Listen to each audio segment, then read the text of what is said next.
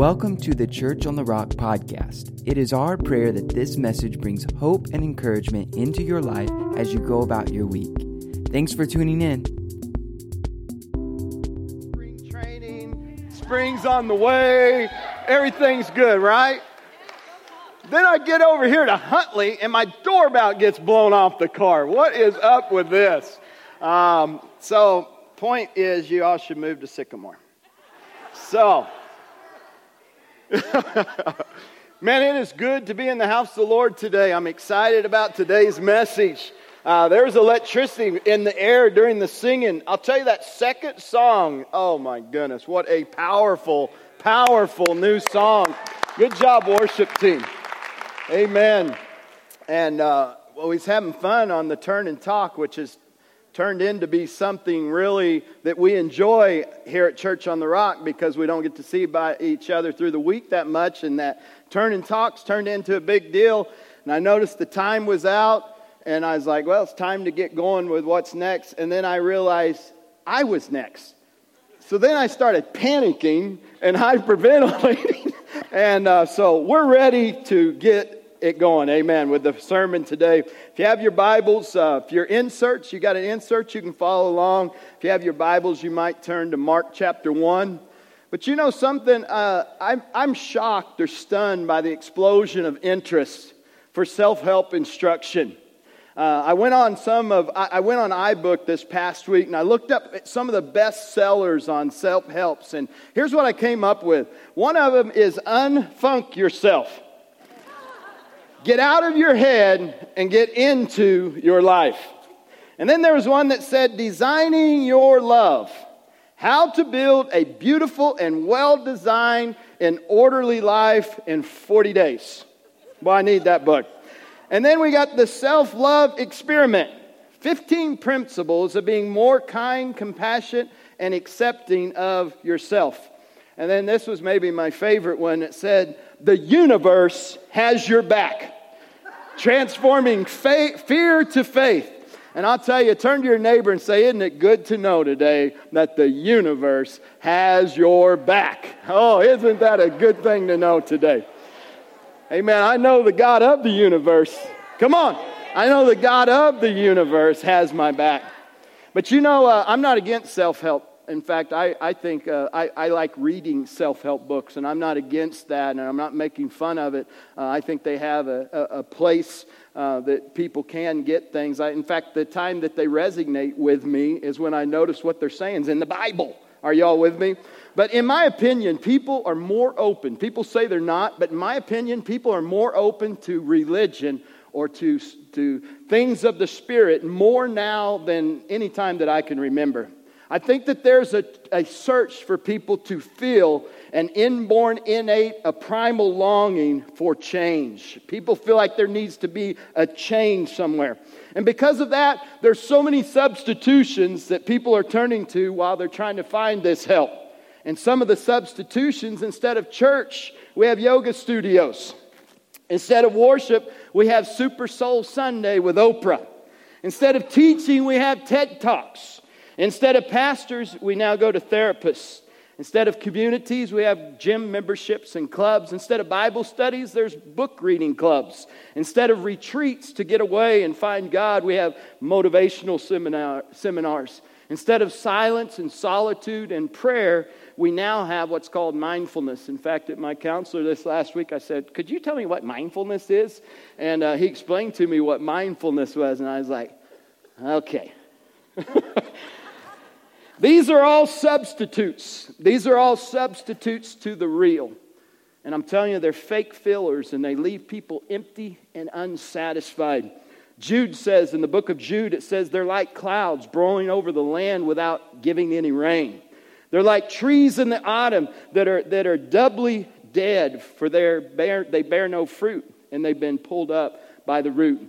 How many of you know, as well as I know, that the real antidote, the real meaning that our society is in search of is only found through a relationship with Jesus Christ? Amen. And I'll tell you the other place that it's found in biblical community. We are the most connected and the most plugged in and the most accessible people, but we are the most lonely people on the face of the earth that we've ever seen in history. The most connected, but the most lonely. People are tired. I'll tell you what, we're going to have a backlash, I think, from the 90s and the mega church, and I think we're going to have a backlash from the iPhones and exactly what that connectivity and that Facebooking and Twitter, what the effects of that really are, because it's driving people to isolation, but God's driving us and calling us to church community, and that's some of what we're trying to do here at Church on the Rock. But we live in a culture, and we live in a time where they no longer say and they no longer call it original sin. People know something's wrong, and people don't know they know something's up, and they know things aren't working like they're supposed to, but they don't realize that what we know is that's called original sin. So what they do is they have to shift blame to something external, when really the problem is something internal.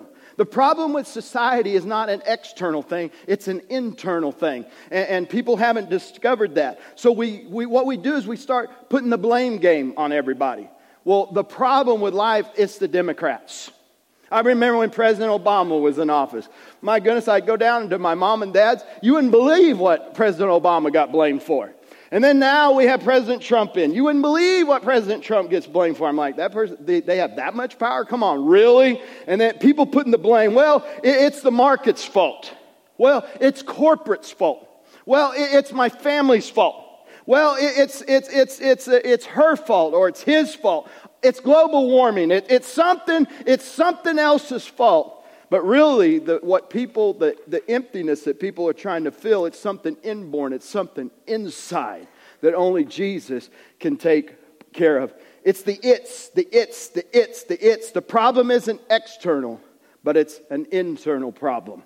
Amen. So the question isn't in our society and in people's life today, the question isn't this: do we want to change?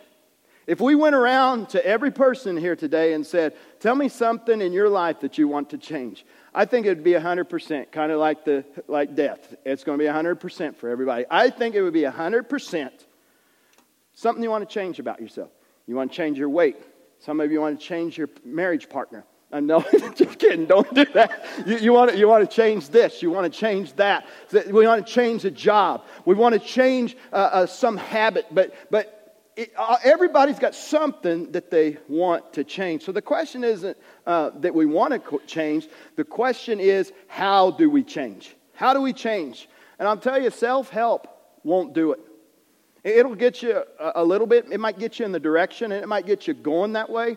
But ultimately, only God can do it. We are in a vision series. So how can we do it? We're in a vision series. We're learning what it means to be a disciple or an apprentice or you might say a follower of Christ, whatever you want to call it. But we're in that. So the how, it is ordering our life around these three things.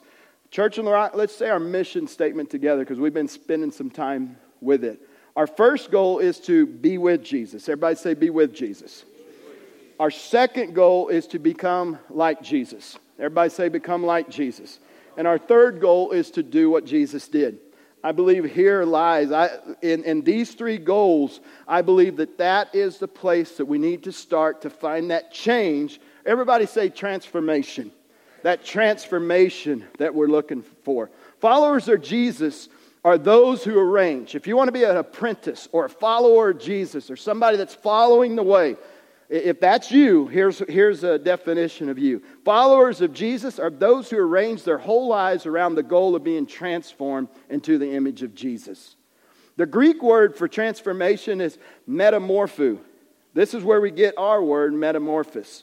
Webster's dictionary of metamorphosis is this: it's a profound change in form from one stage to the next in the history of an organism. As from the caterpillar to the pupa, and from the pupa to the adult butterfly. That is a great metaphor, I believe, for what we're looking at and what we're trying to do. We're wanting to see that change from a caterpillar into a butterfly. We're wanting to see that metamorphosis happening in our lives. But not only do we want to see that, and people want change, and they want to see change in our life, but here's the real fact. The real fact is people feel stuck. People feel stuck. They feel stuck in their family origin, or they feel stuck in their past, or they feel stuck in an addiction, whether it's porn, whether it's an alcohol or substance, whether it's the iPhone, whether it's the internet, whether it's the work, whatever it is. People feel stuck. People feel stuck in patterns of relationships. People feel stuck in what they do, and they feel stuck. They keep repeating the same old things that they've always done because they always go back to what they know. It's not that people don't want to change or that we're not trying to change. I think it's we don't know how to change. We're being formed, brothers and sisters. We are being formed by something. You're being transformed into something one way or another. And the first one I wanted you to see on the board is unintentional formation. We're being formed by something. Some of us are being formed unintentionally. And that's where you're being formed by the stories that you believe. The things that you learned in college, the thing that you learned growing up in elementary school. But the stories that we believe are forming us into our thought patterns and what we think about something. And then the other things that we're being formed are the habits that we have formed. They're forming us. And then the other thing that forms us is relationships that we're in. They form us. And then all that's in the environment that we live in. So you put all that together, that is a forming that is happening in your life that we need to get a hold of and move to our next slide, which is intentional spirit formation. With intentional spirit formations, we replace stories with teaching from the Word of God. In other words, we take what we've been told, we line it up, we put it square to square with the Word of God, and if it's not the Word of God, get rid of it. Teaching. We put teaching instead of stories we believe or things we've been told. You know, they were told the earth was flat. The earth wasn't flat. And everybody believed the earth was flat. But the earth wasn't flat. Stories we believe forms our opinions and our thoughts and who we are. But we need to change stories into what does the Word of God say. And instead of habits, we need to replace habits because habits may be bad habits. We need to replace habits. We need to replace that with practices. I believe that the modern day church, that everybody comes to church, they get their Bibles out, they highlight their Bibles, they write good notes in their Bibles, they take good notes in their inserts, and we get a whole lot of knowledge, and we get a whole lot of teaching, and we get a whole lot of information.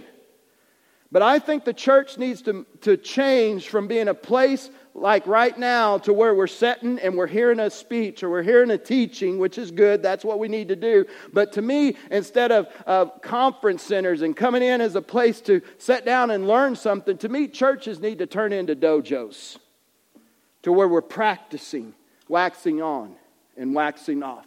And we're practicing the Word of God. We hear teaching, but we need to practice. Where's the practice? And I'm not going to get on that today. That's next week. But after practice, I believe that we're being formed through practice, and we do it through community. The spiritual formation that God wants to do in every person's life, you can't do it isolated. It happens in community. That's in the Bible. And instead of environment, we replace that, thank God, with the Holy Spirit. How many know the Holy Spirit can change us? Everybody out there today say amen. So that's what I mean between unintentional forming and intentional formation. So we're becoming someone over a period of time. We all are being formed into someone or something. Who or what are you becoming like? If we were to plot the trajectory over 20 years from now, could it be Jesus that you become like? Or could it be something completely opposite of that? I think that's a good question. I would like to grow to be like Jesus. To be like Jesus is someone that's free from anxiety, that's unhurried, unstressed, someone that has the power over evil and over habits, someone that has mastery over bad habits, someone has a true love and kindness. I want to be in 20 years, I want to be in 5 years, I want to set an intentional trajectory to where 5 years from now that I'm someone who lives the Sermon on the Mount and doesn't just know the Sermon on the Mount. Of course, I love my enemies. What else would I do? Take a gun and kill them? Of course I live simply and I have radical generosity. What else would I do? Keep my money only for myself and only do what I want? Of course I live my life free of anxiety and worry. God Himself is my Father. Of course I forgive people. Of course I do that. Why? Because I don't just hear a teaching, but I practice it and I learn it in biblical community, and I'm becoming spiritually formed intentionally. I think people are being formed unintentionally. Some of you can't help the idiots your parents are. Some of you can't help the things that's been done to you. Some of you can't help it. But now we're at a place you're hearing the Word of God preached. You're hearing truth today. And I'm telling you that no matter where you are, or what you've done, or where you're at, there can be a transformation that I believe people are really, really looking for. You know, society isn't much different than when Jesus came. Man, they were in Greek philosophy, and if you look at the empire when Jesus came and some of the very same things that Jesus dealt with, it is almost take it and put it on top of the way our society is today. It's the same. Everybody thinks, well, it's different. It's the same. And so Jesus came preaching. Everybody say teaching. Jesus came teaching the kingdom of God. This is a big deal. Jesus did not do a self-help thing as we see culture trying to do. He did it much larger, with a much larger idea. And He did what He said, this is the kingdom of God, and the kingdom of God has come to you. That's what He said. Later on, after John was arrested, Jesus went into Galilee, where He preached God's good news. In other words, the gospel, the message. What is that message? Jesus said, the time promised by God has come at last. How many is ready for something to come to you at last? That you're in a situation and you're like, I need something to come to me right now. Well, the kingdom of God has come to you at last. He announced, the kingdom of God is near. And then He said this, repent of your sins. I want you to underline that. Repent of your sins and do this, and believe. Everybody say believe. Believe in the good news. So the central theme of Jesus' teaching was the kingdom of God. This brand new reality that our world had not yet known yet. One of the things simply being, you now have a Father God, Abba, Dad God, instead of something that seems distant and far off. There is breaking news from heaven where Creator God and His rule and reign with regards to His relation to His created, it was fixing to change. The kingdom of God, I want you to think about that. The kingdom of God has come. It's near. It's accessible. It's open to you. The kingdom of God is near, accessible, and open to you today. But what Jesus did, He asked two things of the church. He asked two things of you guys. The call of response He was looking for from the crowd was this: repent and believe. The Greek word for repent is metanoeo. That's actually pronounced right. Metanoeo. And it means this. Repent. It means this. I changed my mind. I'm changing my thoughts. I'm changing my mind. I'm changing what I think. I'm changing the stories I believe. I'm changing what I've been told. I'm changing what I've thought. I want to ask you guys, some of you that's been wallowing in the same pig pit for years, how's it going for you? How's it going for you? You like your mud hole? You like your mud hole? I'm telling you, you can get out of that mud hole and get clean by the Word of God, and your life can change because the kingdom of God is near. It's accessible. It's here. It's here. The Greek lexicon says this, that means to change one's way of life as a result of a complete change of thought and attitude with regard to sin and righteousness. What sin is and what righteousness is.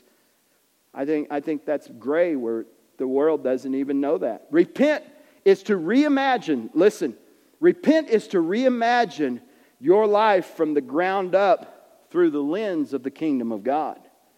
To redream your life from top to bottom around a whole new way of thinking that's not humanistic. And by the power and presence of the Holy Spirit, this rethinking and this reimaging is actually going to change you.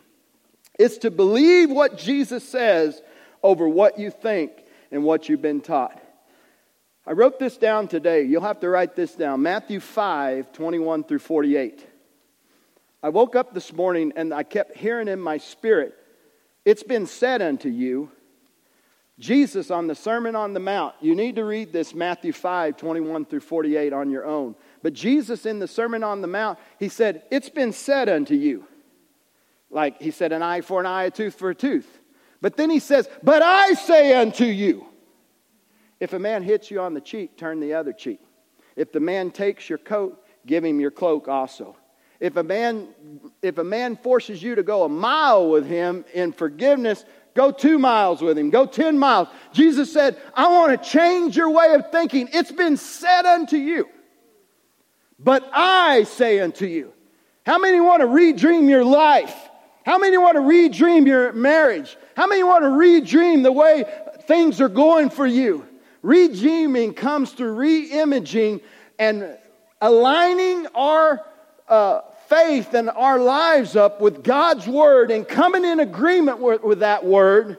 And then we see a new life happen right before us. It's been said, do this.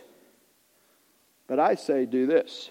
It's been said, look out for A number one because nobody else looks out for you. How many think that's a kingdom principle? No, that's not a kingdom principle at all. The Bible says the greatest golden rule is to love people as you love yourself. So reimagination of life in God's kingdom is the first step to transformation. Teaching, remember the diamond, teaching is aimed first and foremost at the mind and the imagination. Teaching is counter to the stories that we believe.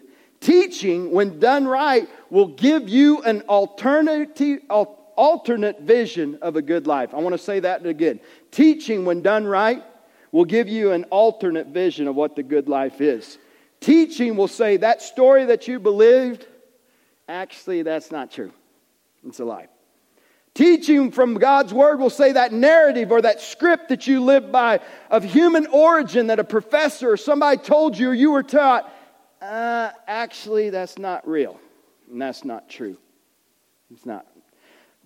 The worldview that you brought into, well, it's really not that way. The idea that you have of marriage and sex and family and relationship that the world's told you, well, it's not exactly like that. It's like this. But we bought in to the stories and the lies of this world, and our marriages are in trouble. Our families are being destroying each other. Our communities aren't living together. We're not taking care of each other. Man, there is a way which seemeth right unto a man, but the end thereof is the ways of death. Jesus said, I am the way, the truth, and the life. Any man who believes that, we got to believe that today. Amen. I still believe, like some of you haven't even learned this. Putting God first in living. Putting God's house first. Putting God first in your finances. Putting God first in the Sabbath day to keep it holy. And we haven't even got Matthew 6:33, which says, seek ye first the kingdom of God and His righteousness. Then all these other things will be added unto you. I'm telling you, there is a way. There's a way that seems right to this world, but it leads a pathway of death. And that's why so many people are looking. And I'm telling you, it starts with repentance. It starts with teaching and repentance that changes first how you think about something. Paul, I wrote this down: delivered, translated, and seated. Paul in the book of Romans, chapter 11, said this: and so, dear brothers and sisters, I plead with you to give your bodies to God because He's done this for you. Let them be a living and a holy sacrifice. I find this acceptable. This is a true way to worship Him. Look at this. Don't copy the behavior and the customs of this world, but let God transform you into a new person. How does transformation happen? Let God transfer you into a new person by changing the way you think. Then you will learn to know God's will for you, which is good, pleasing, and perfect. How many is looking for that? Hallelujah. Give the Lord a hand for that. That's a powerful scripture.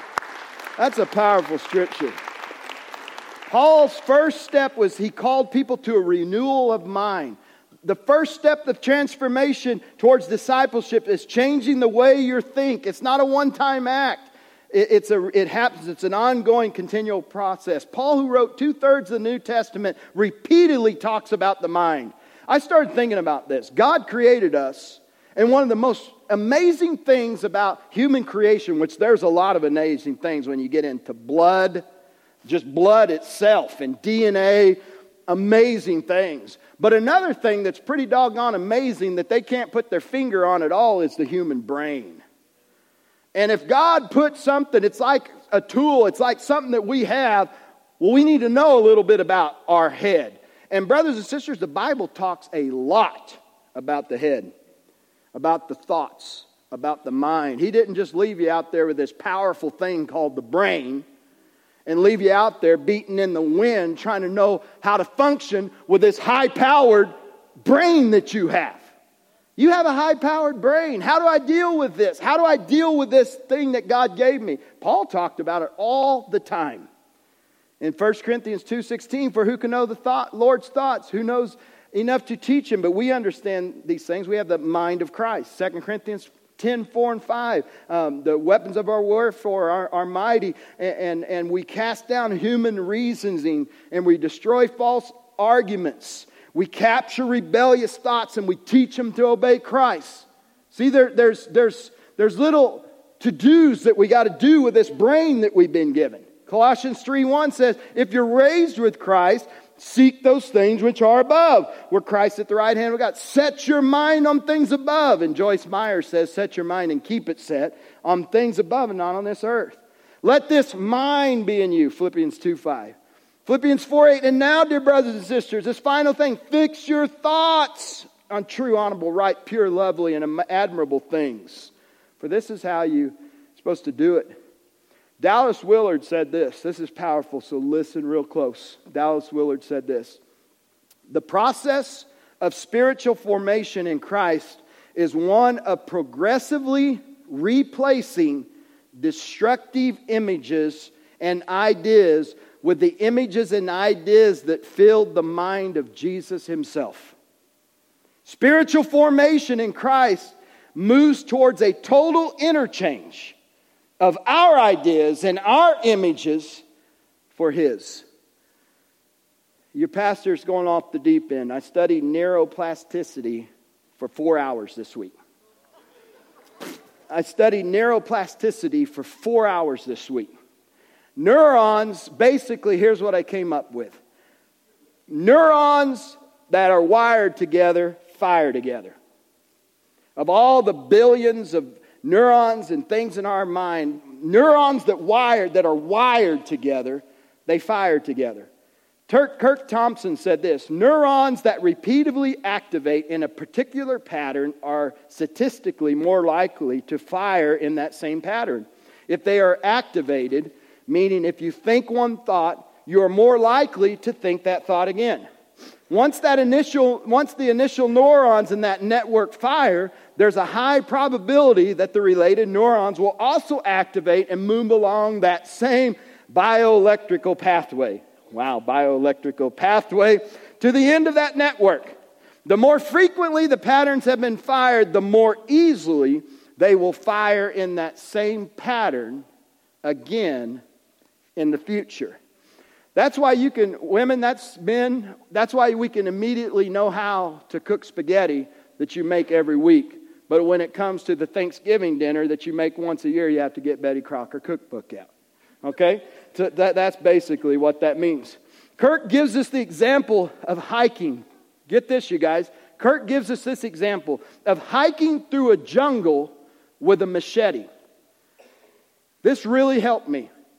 He gave this example that with our mind and with our thoughts is like hiking through a deep, dense jungle with a machete. The trail you hack out through the jungle is your thought life. The jungle is the billions of thoughts in your brain. Some people have more thoughts than others, seriously. When you think a thought is when you're cutting a trail through the jungle. And once you decide you're going to cut a trail, you do it once, then you do it twice, then you do it 3, 4, 5, 6. And by the 10th time, it's starting to get a little clearer. Then it gets to when you start to go to this part of your jungle or this part of your life, you just automatically take that route without even thinking about it. Okay?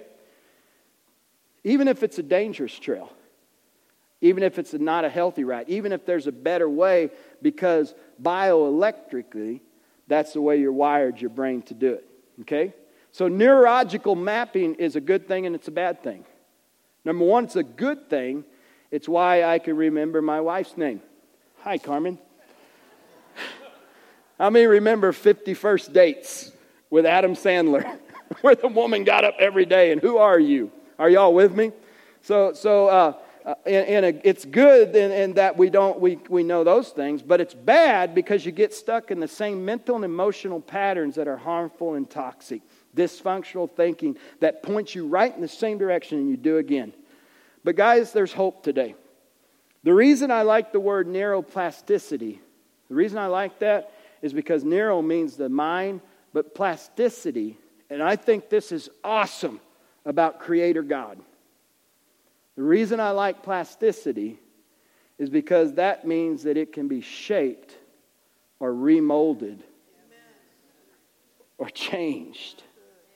You can change the hard wiring, how you think with Jesus' teaching. You can change it. You can change it. I'm not going to tell you it's easy.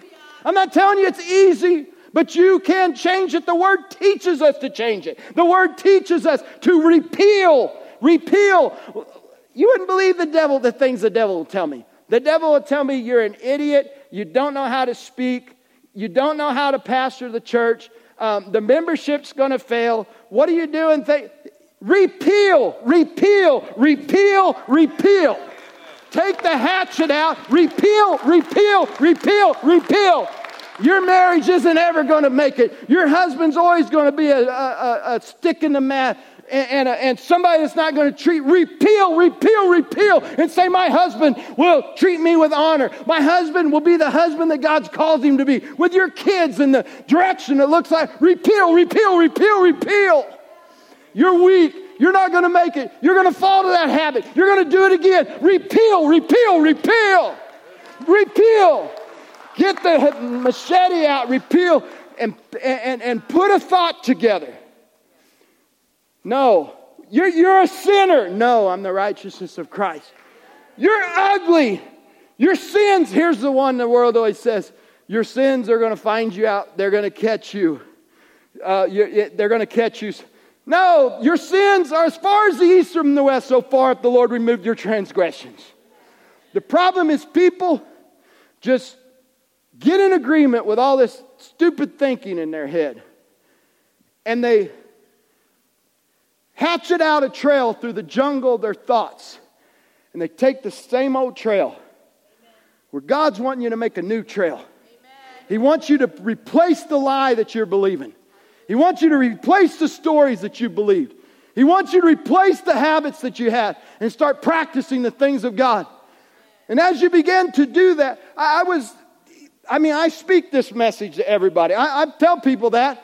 And I can spend an hour talking to somebody, and then they start talking. It's like they haven't heard a thing I said. They go right back to that same old stuff. I'm not telling you it's easy. Philippians 4, 8, and 9, you can read it on your own. But we got to keep yourself in the kingdom of God. I want to give you some nuts and bolts. Here's some way to get teaching in your mind and imagination. Our brains have to be rewired. Here are some ways you can do it. Reading your Bible.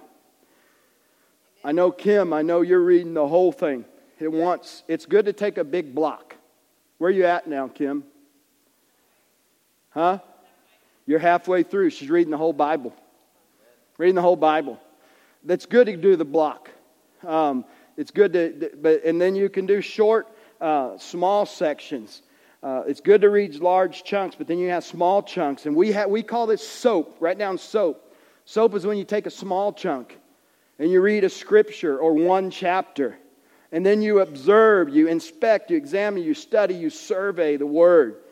And then you write and you think about how I can practice, how I can apply it that way. And then P is you pray about it. And guys, here's the key, is when you pray about things, you can't change yourself. Your environment causes unintentional formation in you. But when you get the environment of the Holy Spirit in your life, that's when you can stand on Philippians 2:13 that says this. I think this is a powerful scripture. It says, for God is working in Brian, giving Brian the desire and the power to what pleases Him. Because what I don't want to do is get into performance and works. But when we get into the Holy Spirit as the transforming agent, then it's Him at work in us. The Holy Spirit gives you the desire and the power to do it. I remember when I was trying to quit chewing Skull. Brian did not have the desire to quit chewing Skull. I love Skull. Doesn't every farm boy love Skull? Or Copenhagen? All right? I mean, Grandpa did it and Dad did it and they handed it to you.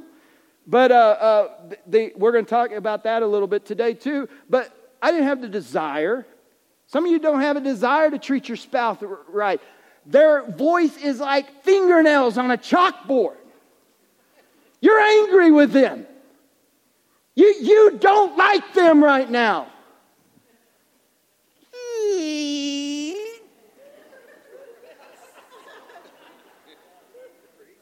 The Lord will give you the desire.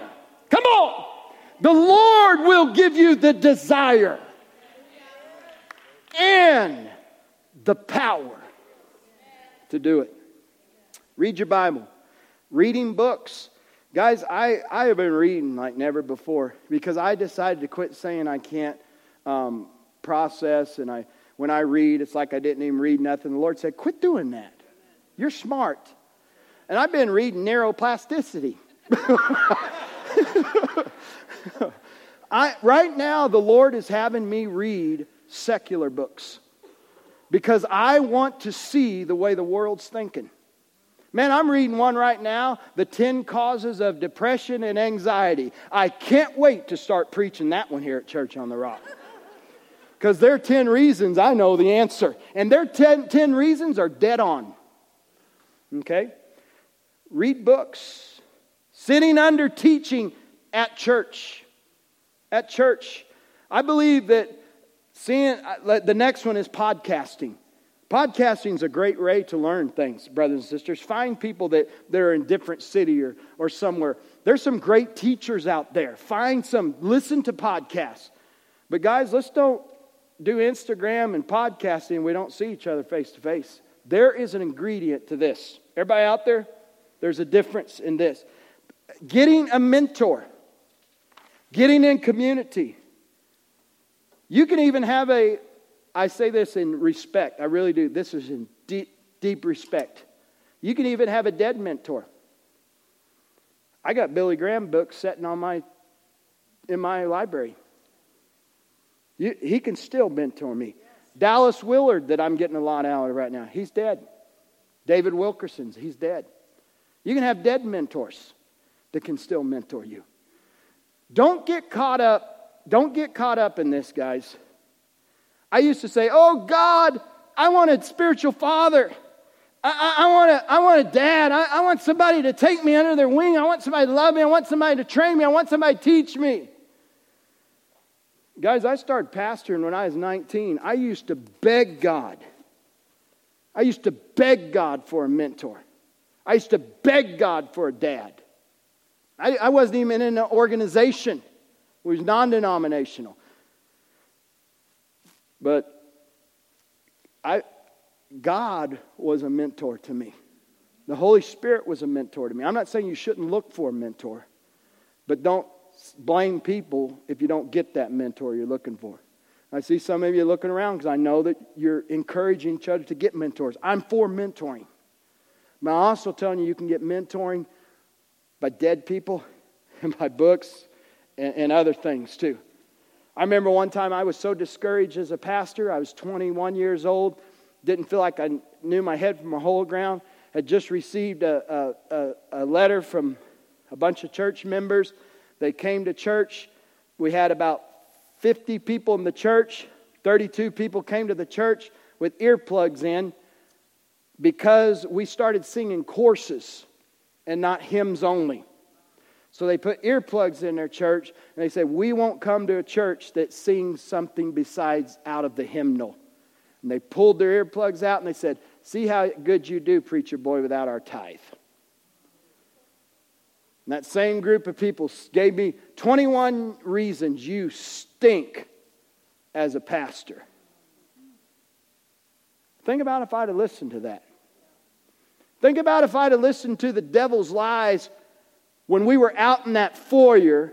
This is a church plant. We started with 12 people in the home. Think if we'd have listened to those lies when we were out in that foyer, when we didn't have enough money to pay the bills, and Jay said the hardest thing is when the council had to come to me and say, Brian, we can't pay you anymore because we got to pay the bills. I remember the day the Lord said, don't look at the people. Pastor Tim, that hit me when we was looking at your work down there the other day, that same feeling. Don't look at the people, because if I look at the people, it'll never be fulfilled. But son, put your eyes on me today and see it fulfilled. See it fulfilled. So you can't stop as the musicians are coming. You can't stop here by just getting teaching in your mind. Listen to this. Don't let the musicians distract you because there's some really good stuff left here. Don't stop here. Getting teaching in your mind through whatever medium, that's the first step of your transformation. But a lot of people stop there. They stop there. But you can't, listen to this. You can't think your way, you can't think your way to Christ-likeness. You can't think your way to Christ-likeness. You can't think your way to Christ-likeness because what you love has a great, far greater effect on you than what you know. You have to actually live it. Jesus said, repent and believe the good news of the kingdom of God. How many people, even today, how many people get inspired on Sunday morning? We'll even come to the front and we'll make a decision. We've heard teaching. We've highlighted our Bibles. We filled out our insert. We wrote things we're feeling inspired and we're going to do this thing, buddy. We're going to do it. Let's see where you're at tomorrow night. Let's see where you're at by Thursday. Because you can't know your way to Christ-likeness. You have to practice your way. Wax on, wax off. You have to get your heart pure and listen to me, you have to get your heart pure and come to grips with what you really love. What do you really love? Our problem isn't knowledge. We have knowledge. We know what we need to know. Listen to this. You might try to write this down. Information transfer alone is not enough for transformation. Information transfer alone. It's not enough for transformation. Because knowing something is not the same as doing it. Which is still, I got to throw this in, which is still not the same as wanting to do it. Some people want to do it. There's a massive gap between what you know and what we do in another part, what we want to do. The problem isn't knowing what to do. The problem is doing what we know. There's a massive gap between what we know and what we do. Our problem isn't what we know. The problem is what we love. The problem is what we love. What we love in our heart has a far greater influence on what we do than what we know in our head. I want you to write that down. What we love in our heart has a far greater influence on what we do than what we know in our head. What we love in our heart has a far greater influence on what we do than what we know in our head. I know. This hit me last night. Joseph and Kristen, I'm going to get you for bringing that cheesecake. No, I'm kidding. What the problem is, it wasn't the cheesecake. Here's what I know. Don't eat after 7 o'clock. Don't drink coffee after 1 o'clock. I can't drink coffee after 1 o'clock sometimes when I hit 50. Don't drink coffee after 1. Don't eat after 7. And when you eat, don't eat scales, calamari, shell things. What else was in that dish I had?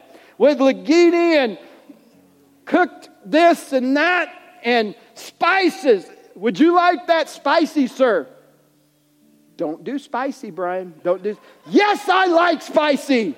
I love spicy. Make it spicy as spicy can be. And it was spicy. And then the problem wasn't the wonderful rolls, the homemade rolls at the Italian restaurant, Italiano. Oh, where's Mary at today? Oh, the rolls, Mary. Mwah, mwah, mwah, mwah. The problem wasn't the rolls. It was the 7 rolls I ate. 7 rolls. And then I told Joseph, I said, hey, Joseph, us farm boys, once you get done eating, you take your roll and you clean out your plate with it. That's the best way to eat a roll. And Joseph followed my story and believed it. That wasn't the problem. And then the cheesecake at home. And the decaffeinated coffee that's still... Brian's like this all night. And where's the Tums, Mama? Where's the Tums? The problem isn't what I know. The problem is, and what has a greater influence on me, is what I love. What we love in our heart has a far greater influence on what we do than what we know in our head. My problem is love. Love is where we all get stuck. Listen as close as you can to my last sentence.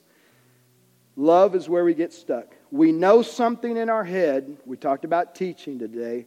But our heart is not there yet. How do we change that?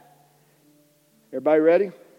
You will have to come next week and hear the answer to that story. Amen. Father, in Jesus' name, let's stand to our feet today. Father, I ask them to leave the lights on. I don't like it dark at the end. I like to be able to see people, see things. I want the Word of God to have a true and a lasting effect on you today as the hearer. I got a few questions for you. How many received the Word today? How many received the Word? Tell the Lord, say, I receive this Word today. I receive this Word today. How many, if you close your eyes right now, how many see the kingdom of God coming in your life that you can re-image something in a different way? You can re-image a situation or a scenario or something that you're stuck in.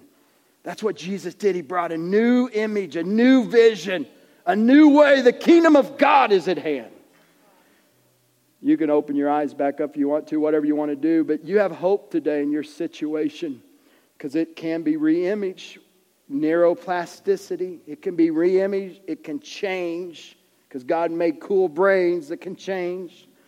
We just need to repent, change our mind, and believe. Guys, believe what that Bible tells you is true. Seriously, guys, if you run up to something and it's what you think or what you've been told or what the Bible says, would you please choose the Bible? Would you please choose the Bible?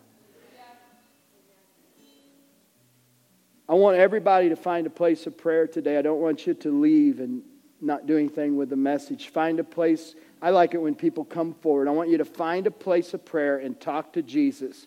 And I want you to re-image an area in your life that God wants to redo. And today when you take communion, I felt the Lord give this to me. I want us to pause a moment. Take this sermon in. Repent where we need to. Change our mind where we need to. Re-image something. How many say I got something I need to re-image? Re-image something. And then I want you to come over and take communion. And when you drink the cup, I want you to hit a reset button. A start. How many need a restart? Restart. Hit the restart. Hit the reset. Who's thankful for the reset? All things are passed away. It's all new under the blood. Hit the reset. And then the second thing I want you to do is when you eat the bread, I want that to be symbolization of the Word. To where you say, this week, God, that new image of my marriage, that new image you're wanting to give me, I'm going to find it in the Word. Man can't live by bread alone, but by every word. When you eat the bread today, think of that as the Word that you're going to get a hold of. And I want everybody to participate. As we sing this song, I want you to begin to come in Jesus' name. God bless you. Let's begin to come.